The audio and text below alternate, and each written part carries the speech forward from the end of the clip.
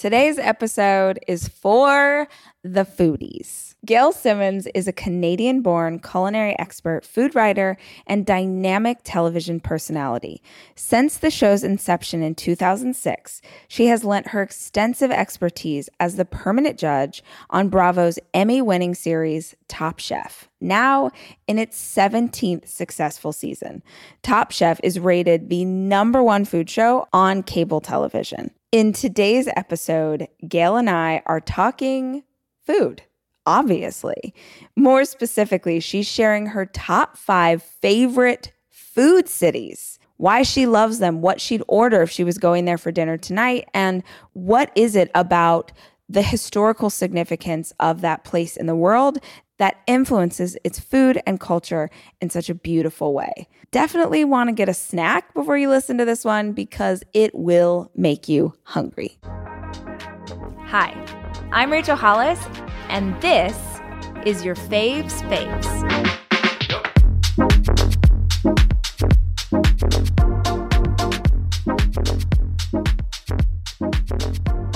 My intention with the show was I just wanted to give people something light and fun and interesting that wasn't heavy in a time where so many things feel really heavy. So I sit down with different people and they pick any category and they tell me their top 5 favorite things in that category. And I never know what category the guests have selected until we hang out. So that is what the show is. And I did hear that you had a really fun one. So I'm excited to hear what your favorite category is. I'm glad someone thought it was fun because it's very daunting to pick a category. It feels like very permanent. And also, I could do 10, I could do 20, like to pick just 5. I'm very bad at decision making because I always ultimately want to please everybody and make sure everyone's included. That's like my nature, which makes it these type of things very challenging. So are you ready to hear it? Yes, I'm ready. Yes, please I share. didn't know if there was like some sort of, so I chose to do my top 5 favorite food cities in the world to eat in. Yeah. Okay, great. Perfect. And this is the whole world, not national. We're going all over the place. Okay. Yes, which is why it's hard to pick 5. Yes. I could have gone national, absolutely. I like this. This feels fun. I thought it would be a little more interesting and inclusive to do the world. So one of the questions I always ask is, are you going to give us the list in like order from least favorite to most, or is this just a grab bag? They're in any order? I'm going to say they're in any order. Okay, great. Perfect. Because there's, all right. There's different nuances it's too place. hard. And absolutely. What is the first city on your list? So the first city, I think, of my 5 best eating cities in the world, in no particular order, but sort of this could be number 1, is Tokyo. Wow. Okay. I've never been. Tell me everything. Oh, how much time? I mean, that's a podcast in itself. I mean, that's an entire 36 episode arc. But that's why I chose it. And obviously we can't, I don't want to spend all my time on Tokyo because I have a deep rooted obsession with Japan and with Tokyo as a city. But Tokyo, I just think is number 1. The culture in Japan, their food culture is so broad and so far reaching and so specific that you cannot walk 20 steps in Tokyo without hitting something that you have to eat. And especially as a tourist and being the enormous city that it is. I mean, it is truly one of the largest cities in the world, millions and millions and millions of people. And it is a huge spread out city with nooks and crannies and alleys and corners that, the taxi drivers can't ever even, tell you where every spot is, that there is just endless discovery in Tokyo.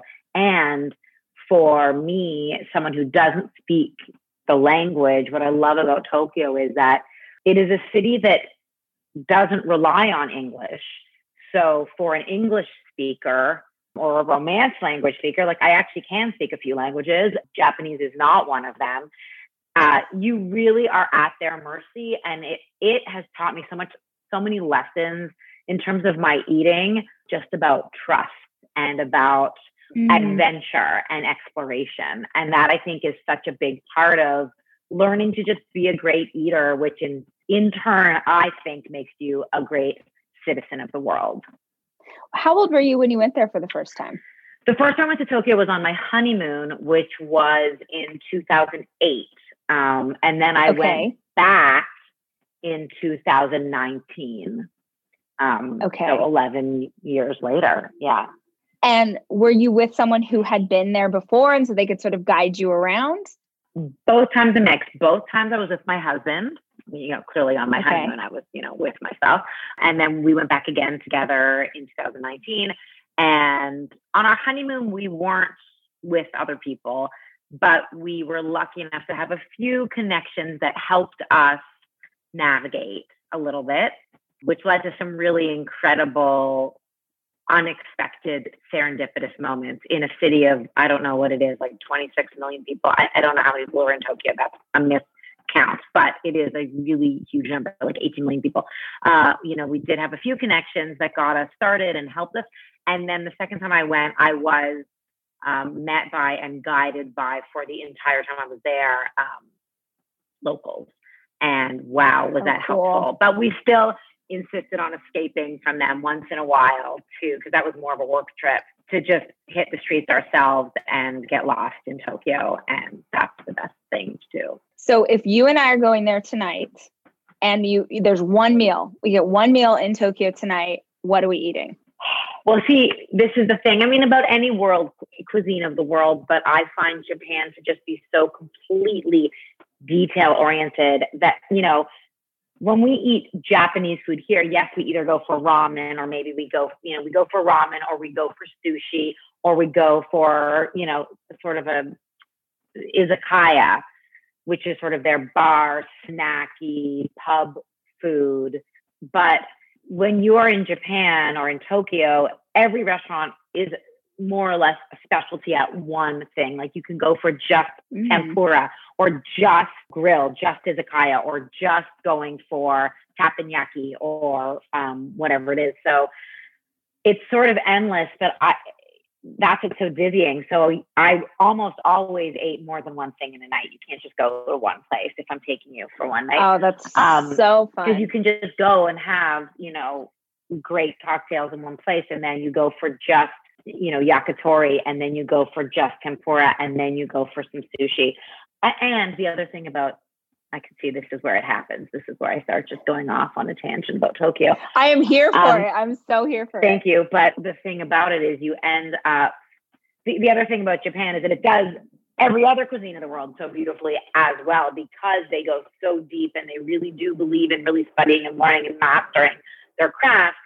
So they're really, they are incredible at pastry. They have an obsession with sweets and pastry. The pastry in Tokyo, including the European sort of Western style pastry, the French pastry, is unbelievable there, and dessert culture. But, so is Italian food there, and so many others, Chinese food for sure.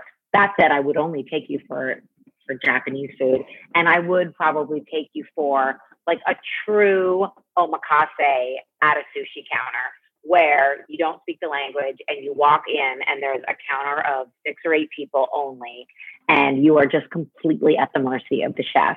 And we had that experience on our first time going to Tokyo, where, you can't even read the menu.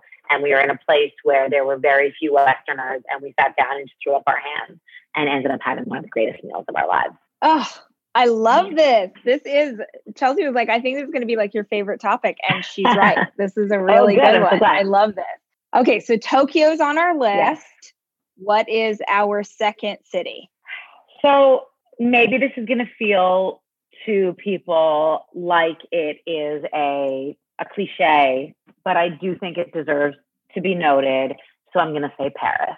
And I don't try to center my life or my cooking experience around French food, even though my training as a professional is founded in French cuisine for a lot of good and bad reasons. But it certainly is the foundation of Western restaurant culinary structure. But I will say that at the core of French cooking, Paris is heads and tails just, above so many other places in the world. It is so deeply rich, thousands of years old. I mean, so many cities are so, but in what it does. And I think that when people think of French food, they often think of fussiness and fanciness, because that is the reputation of kind of classic chef experience in France, and perhaps a snootiness.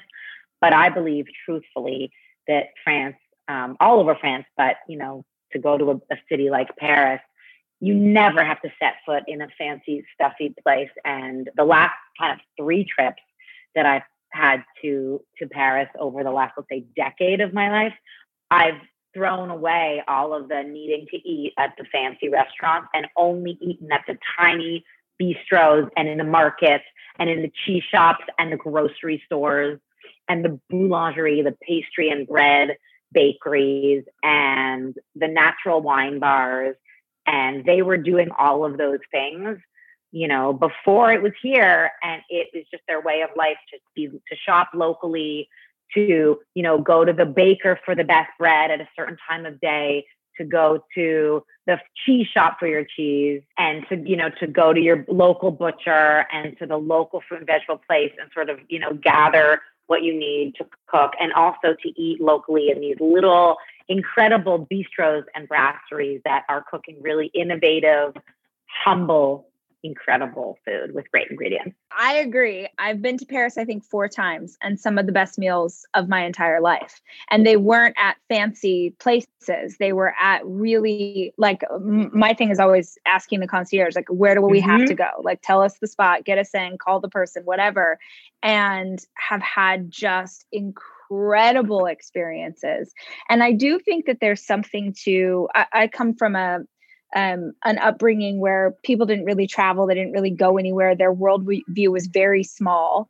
And I do think oftentimes Americans there's a really negative perception of Americans going to other countries because we can act like idiots. But I do think if you're listening to this podcast and you're sort of salivating the way I am and thinking about when the world opens back up and we're allowed to travel again, the willingness, like you're talking about, to just go be present and to be looking for what that city has to offer beautifully, instead of trying to sort of make it the thing that you want it to be, to sort of accept whatever the culture is that's coming at you, is the best way to experience a city. I think there's so many ways to do it as, you know, as a traveler, wherever you're coming from, and sort of really keep an open mind to that culture because you're on their territory. Yes. And not go in with preconceived notions of what it's supposed to be or what it should be. And kind of just, you know, it's all about respecting their culture and making that effort. And sometimes it does take effort because things are going to be different, feel different, look different. Their language is different. Their traditions, their etiquette, their cultural practices are different. That certainly stands for Tokyo and absolutely for France. As someone from North America, I will say I'm actually not American. I'm not an American citizen. Oh, right. You're Canadian. I'm Canadian. Right? Yes. Yes. I've lived in America for the same amount of time that I've lived in Canada. Like last year was my official, I've lived in both countries equal time. The first 22 years in Canada and the next 22 years were in the States. So I don't travel on an American passport, but certainly I consider myself obviously, like, you know, more or less American. And I see all of those angles as living as a non-American in America and traveling as a non-American, but everyone assumes I'm American. And when people ask me where I live and where I'm from, I say New York. So I always like to say, like, I'm a New Yorker, but I'm not an American. Although I hope to be. We're working on the citizenship. It's all with, you know, the powers that be at this point. Anyway, that's another topic. But my point is, I do think that there will always be moments of awkwardness and disorientation. Tokyo, for me, is the ultimate in that, of like everything feels loaded and different. And there's so much cultural significance that you could study Japanese culture as a non-Japanese person for hundreds of years and still not get the nuances. And the other side of the world, it's going to be different. And, learning to embrace that instead of be defensive, I think is the greatest part of travel, of knowing that you're going to put your foot in your mouth, but hopefully you'll put some other delicious things in your mouth as well. And, coming into it being like, I'm going to apologize in advance. I'm doing my best but I'm also going to be humble and let my ego go and know that like I'm on your turf. So show me all the great things, but also teach me that different worldview. I love and that's that. hard, but I do think that it's easy. Like food is such a beautiful, perfect entry point to all of those lessons when you're traveling, because sitting down at a table in a foreign country with a local or at a local spot and seeing, you know, how that all goes is going to be different. Ordering, eating, what utensils you're eating with, the order of the meal, the ingredients, all of those things make for learning, right? And that is like, but it's also such a universal experience. So absolutely. I love the idea of sort of speaking to the respect that comes with that as well, because I found myself in situations before in China, in Ethiopia, in experiences where things are being put in front of me that in my brain, I'm like, I have no idea what this is. I'm about to eat this with a smile on my face because I'm so, it's such a sign of respect to, if you're in someone's home, if you're in someone's restaurant. And I do think often as a traveler into a city like that, they're watching you. It's like, how are they going to receive this thing?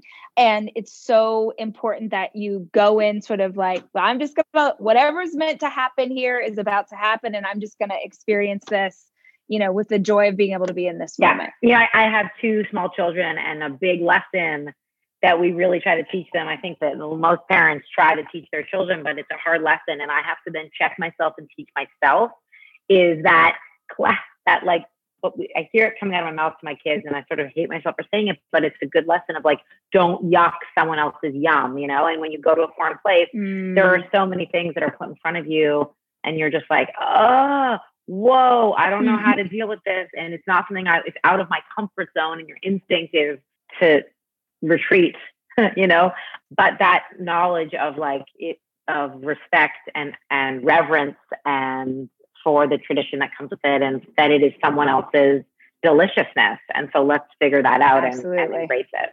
And I mean, Paris isn't necessarily the scariest place to eat in that way. I mean, of course not. You just eat cheese and bread and charcuterie and lots of butter and so many beautiful things, and croissant and all of these, you know, you can eat very easily there and not have to worry about the things. But there's also, you know, what's the fun in only eating the things you're familiar with? Like, let's go a little deeper. And I think Paris hits that perfect mark of being able to do all those things. Also, I would like to say that some of the best Chinese food I've ever had in my life is in Paris. I believe it.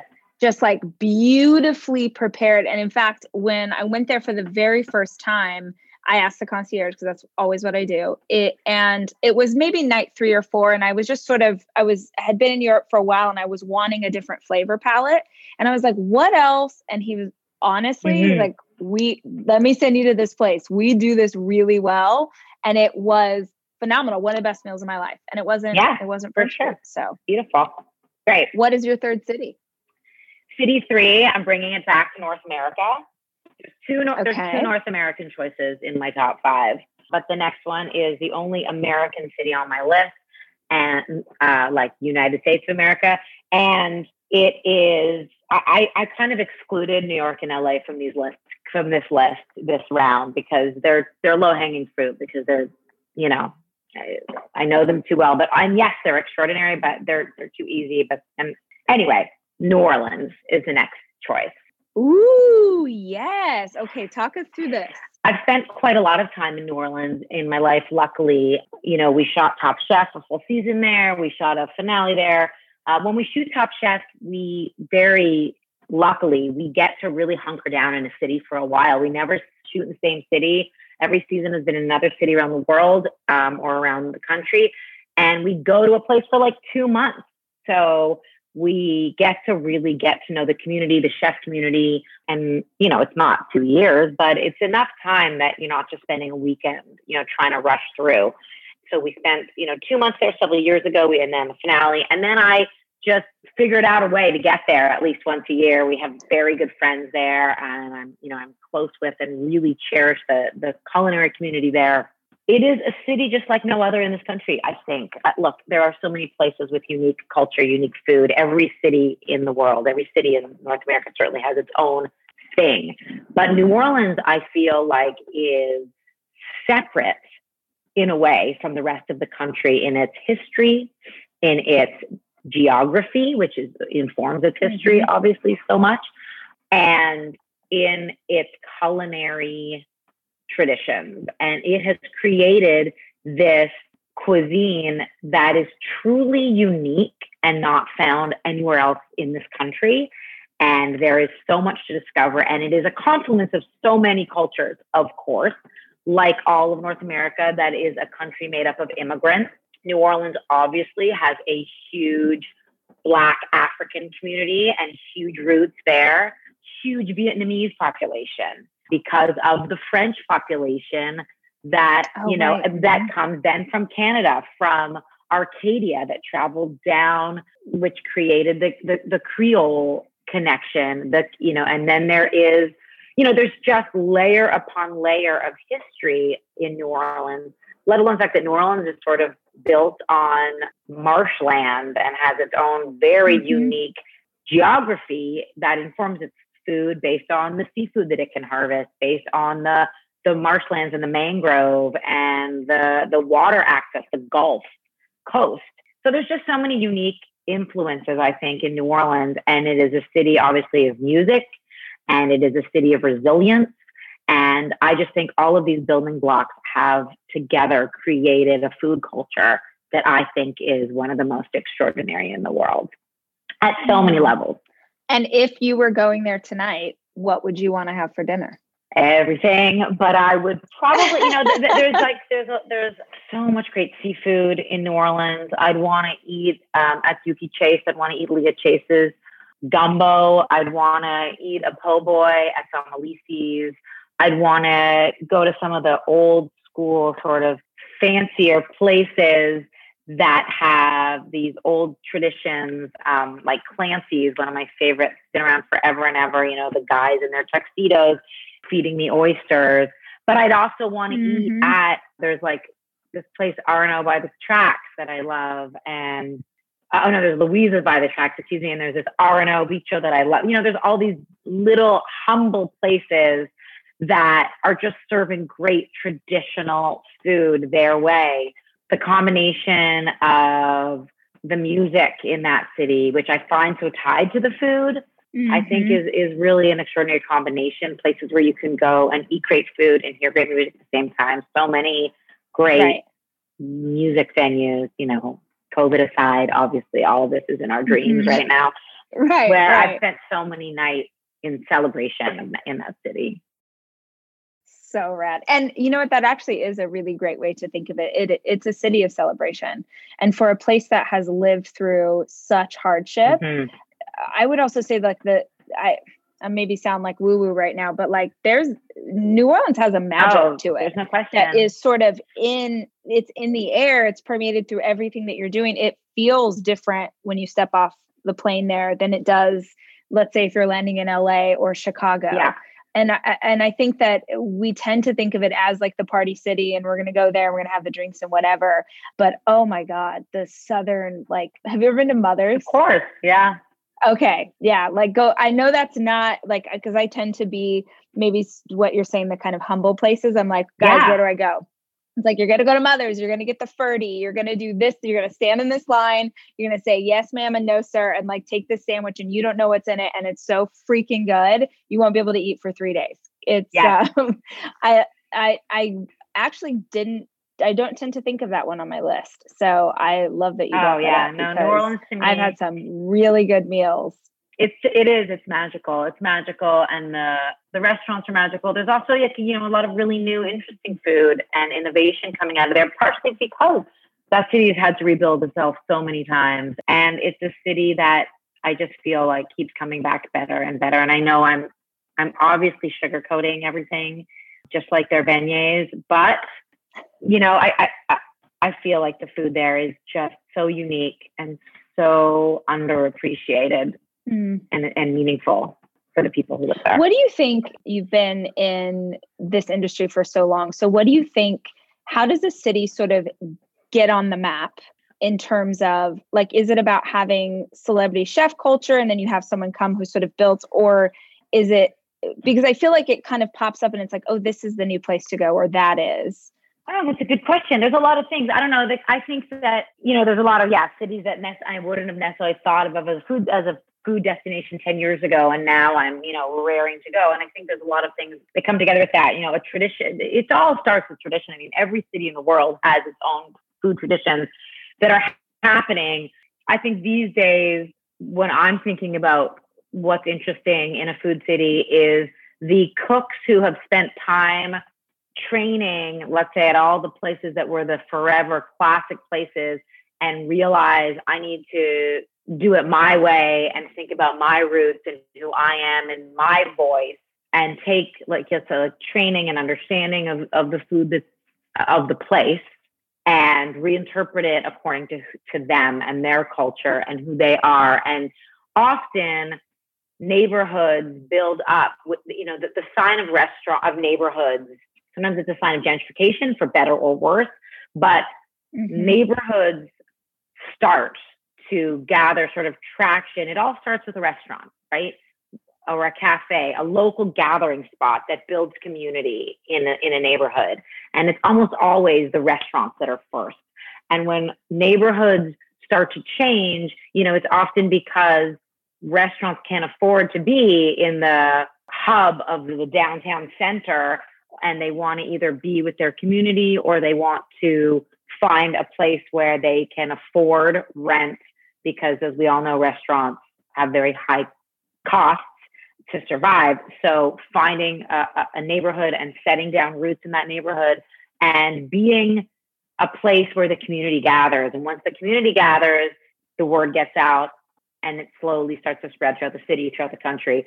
And and I think it's a lot about authenticity, interpreting the ingredients and the traditions of the place you're in a way that feels authentic to you. And if there's so many chefs doing that so well these days, taking, let's say, their roots, whether their roots are in that place or from somewhere else, and interpreting it to that moment in time. So whether you are someone who has immigrated to a certain city and you're taking the food from your culture, but adapting it in a way that, feels right to you and to your community where you're planting those roots. I think there's just so many ways to do it that then cause waves and make people want to come and listen and hear and eat. That was a rambling answer, but No, I loved, honestly, I love that. I'm literally, my girlfriends and I are all such foodies, and I feel like I'm going to just go repeat what you said. Cause I even think about that for us. We love Chef's Table, and what makes that show so cool is the ability to watch someone take that culture that they grew up with. And maybe it's literally one thing that they know how to do, but they're taking that one thing and they're expressing it in such a beautiful way. So I've always been curious, what makes a city kind of pop. So that actually is an exceptional answer. I loved it. Yeah. Oh, good. Then great. Perfect. Which brings us to city number 4. My second North American city is Montreal. And I think Montreal and New Orleans have a lot in common. Historically, they, had French occupation. The story of New Orleans starts way up, as I said, in Acadia, which is in Eastern Canada. And so there's a lot of sort of commonality there. And historically, I think New Orleans is so kind of separate in its culture and has such unique cultural influences from the rest of the country. And Montreal, those two, Montreal being part of the province of Quebec has a history of being a province in Canada that actually wanted to separate, has at several points in its history wanted to separate from the rest of Canada because it does have such a unique culture. It has a separate government. It has very separate legal system, and it's French, right? The province of Quebec is a French province versus the rest of Canada that is largely Anglophone. And so there is so much culturally in Quebec that's unique in Canada and in North America for that reason. Specifically, I think Montreal is actually a place where all of those things meet. The French and the English cultures come together. It's a truly bilingual city. A lot of people think that French is Canada's second language, but it is not. Canada has 2 official primary languages, French and English. It's not like here where Spanish is kind of considered the secondary language of the U.S., not the same. And in Quebec, it is French first. In Montreal, though, it's, the population is sort of split French to English speakers and culturally. So there is this really interesting tension created between those communities. And I think out of that has actually spawned from its immigrant history a really interesting food culture. The other thing about Montreal that is unique to Canada, similar to New York in many ways, is that the immigration pathways from Europe during the World Wars, et cetera, the way that immigrants all came through Ellis Island to America, the pathway into Canada was through Montreal, was through the St. Lawrence River. That's how my grandparents both got to Canada. And so there is just a really, it is the city where everyone came first, sort of from that immigrant pathway. There is also, because it is a French city, a lot of French cities that were colonized by France have huge cultural communities in Montreal. So there is a huge Vietnamese community again. There is a huge Haitian community. There's French Africa has huge roots in Montreal. And so there is just really an incredible, deep-rooted diversity to the food there. And then there's, of course, the kind of French food there. But Montreal does not just redo French food like from France. It has its own style, its own grit, its own culture that's informed obviously by its geography, by the climate. It is an incredibly cold, snowy place, 6 to 8 months of the year. And so that all has informed a history that I think makes Montreal eating unlike any other. I lived there for many years, and that's what I was going to ask. Yeah, I went to college in Montreal. My mother's from Montreal, so my mom's whole side of the family was in Montreal. So I spent my whole life traveling to Montreal, even though I grew up in Toronto. And then I went to college in Montreal at McGill University, and then I married a Montrealer, even though we're both here in New York. So we still spend a lot of time in Montreal. We're there, except for obviously this year, several times a year. The chef community, the markets. I mean, the farmers markets in Montreal, I think, are the best in North America. I've never seen anything that even compares. The produce, the artisans, and then there's just this grit to Montreal cooking. It sticks to your bones, and it's just so delicious. Oh my gosh. I'm adding it to the list because that's definitely not something. Been to Toronto, obviously, a lot, and Vancouver. Beautiful cities, not the same food. Beautiful cities. But yeah, no, that's so, I'm such a nerd, but I'm like, okay, I'm going to put that, I'm writing that down. Well, when you go, I will send you your list of where you have to eat. Please. Oh my gosh. We need that for all of us listening. What's your fifth city? My fifth city, feels this like a big build-up. I don't know. It's not in any order, as I said, but my fifth city. This was hard because I wanted to say 20 different places. Really, I did. It was a toss-up between Tel Aviv and Barcelona. So I don't know. You choose. I was hoping you were going to bring Barcelona into this, let's go Barcelona. But I've never been to. Okay, when you said Tokyo and sort of going to different places based on their specialty, I'm like, that's Barcelona to me. Yeah. We're going to go here. We're going to have this specific thing. And then, so, okay, you guide us though. We're going with you to Barcelona. Barcelona is fun. First of all, it is beautiful. So freaking fun. And, the food of Barcelona again is very unique in Spain. Just like any other country, it's very regional.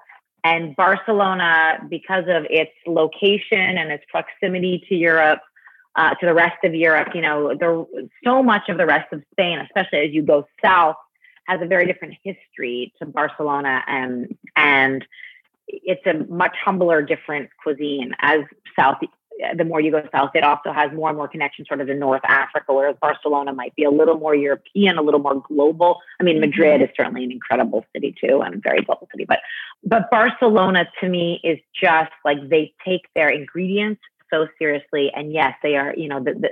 Their attention to very specific cultural and culinary traditions, I think, are amazing, and it's just all done with such an incredible sense of pride and celebration and beauty, and not ever taken too seriously. There's so much whimsy I find to the food in Barcelona and to the chefs in Barcelona. So, eating there.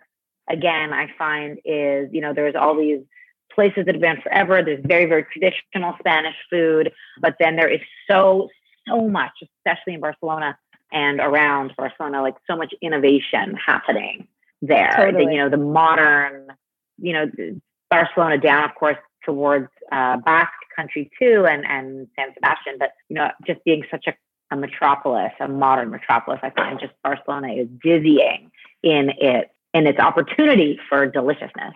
Well, and I think having gone there several times in my life and that being one of the first cities that I traveled to internationally and kind of not understanding, I would go have a dish in some restaurant and then maybe a couple of nights later, or maybe on a different trip, I would order the same thing. And what I love about that city is that it feels like everybody has such a unique offering of everything they're presenting you.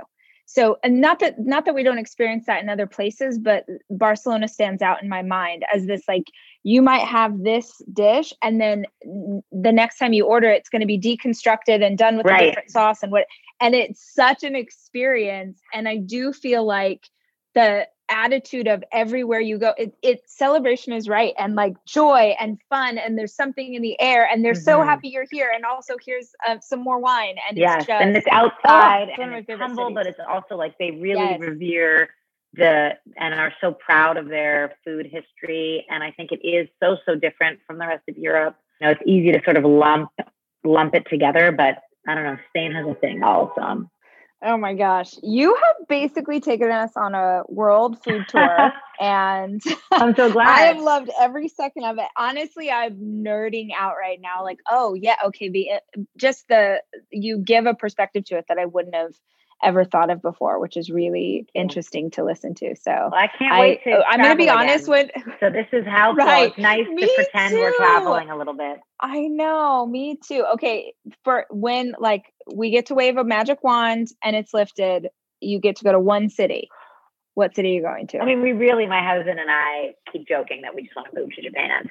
So maybe it would be Tokyo, but I also haven't been home to see my family in a year. So that's the whole thing. Right. But those aside, I mean, if we could just snap our fingers and go anywhere, I can't get Tokyo off my mind, which is why I put it first on the list.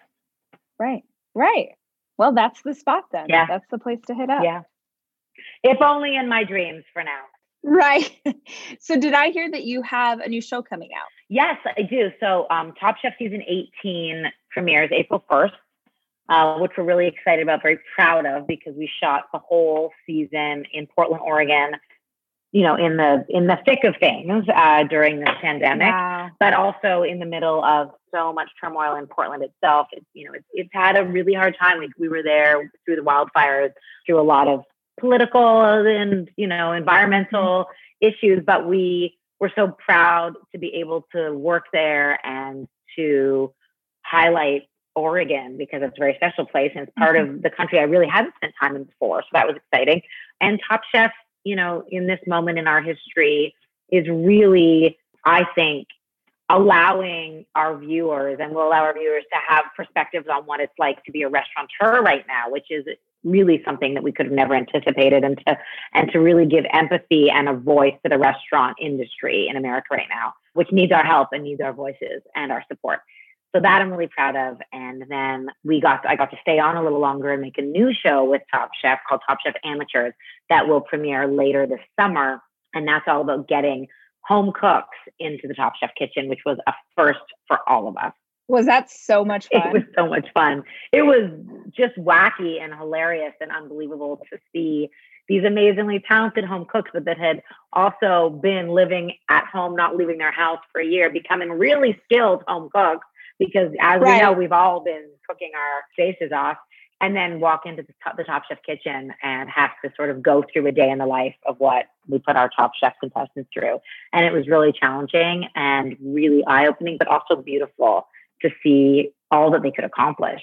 That is so fun. I feel like that sounds like the kind of thing I'd want to watch with my kids. Yes. Because we love watching competition shows where, especially when it's an amateur, like they tend to gravitate to those more than the professionals. So does it feel like a family kind of viewing thing? Absolutely. There's a lot of beautiful stories. It's one of those things where we didn't really know what to expect when we shot it, because obviously this is our first time making a show like this. Top Chef has always been about professionals. We've done masters, we've done desserts. but we've never let home cooks into the kitchen. That's always what has kind of set us apart, is that we've always been only about professionals. But because cooking and, and home cooks have just become so unbelievable through the pandemic, we just thought now is the time. But we still didn't know what to expect. And getting into the kitchen with them, every episode I would start off and be like, okay, I'm not crying today, people. I am not going to cry. I am going to be stoic and totally intimidating. And they would, the home cooks would walk into the kitchen and tell their stories and start cooking. And I would just like break down every time. We'll see what makes the final cut. But it was really moving, like, tears of joy, tears of empathy. But it was just a very emotional experience for everybody that we did not think it would be. Oh, how cool. I can't wait to watch. Thank you. I'm excited if people are listening, or if they're enjoying this conversation and they want to hang out with you online, where can they find you on social media? You can find me on Instagram at Gail Simmons Eats. You can find me on Twitter at Gail Simmons, Facebook, Gail Simmons Official. And then if you really want to go deep, come on over to GailSimmons.com. Yes. And on Bravo TV, on Top Chef.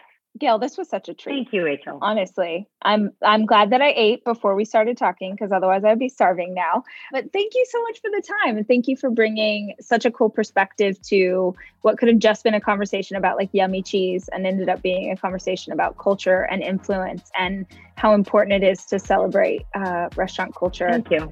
In every city in the world. So I appreciate it. It's my pleasure. It was really fun for me too.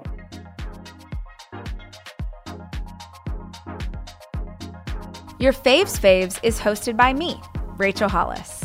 The show is produced by Chelsea Harfouche and edited by Andrew Weller, with production support from Sterling Coates. Cameron Berkman is our executive producer. Your Faves is a 3% Chance production.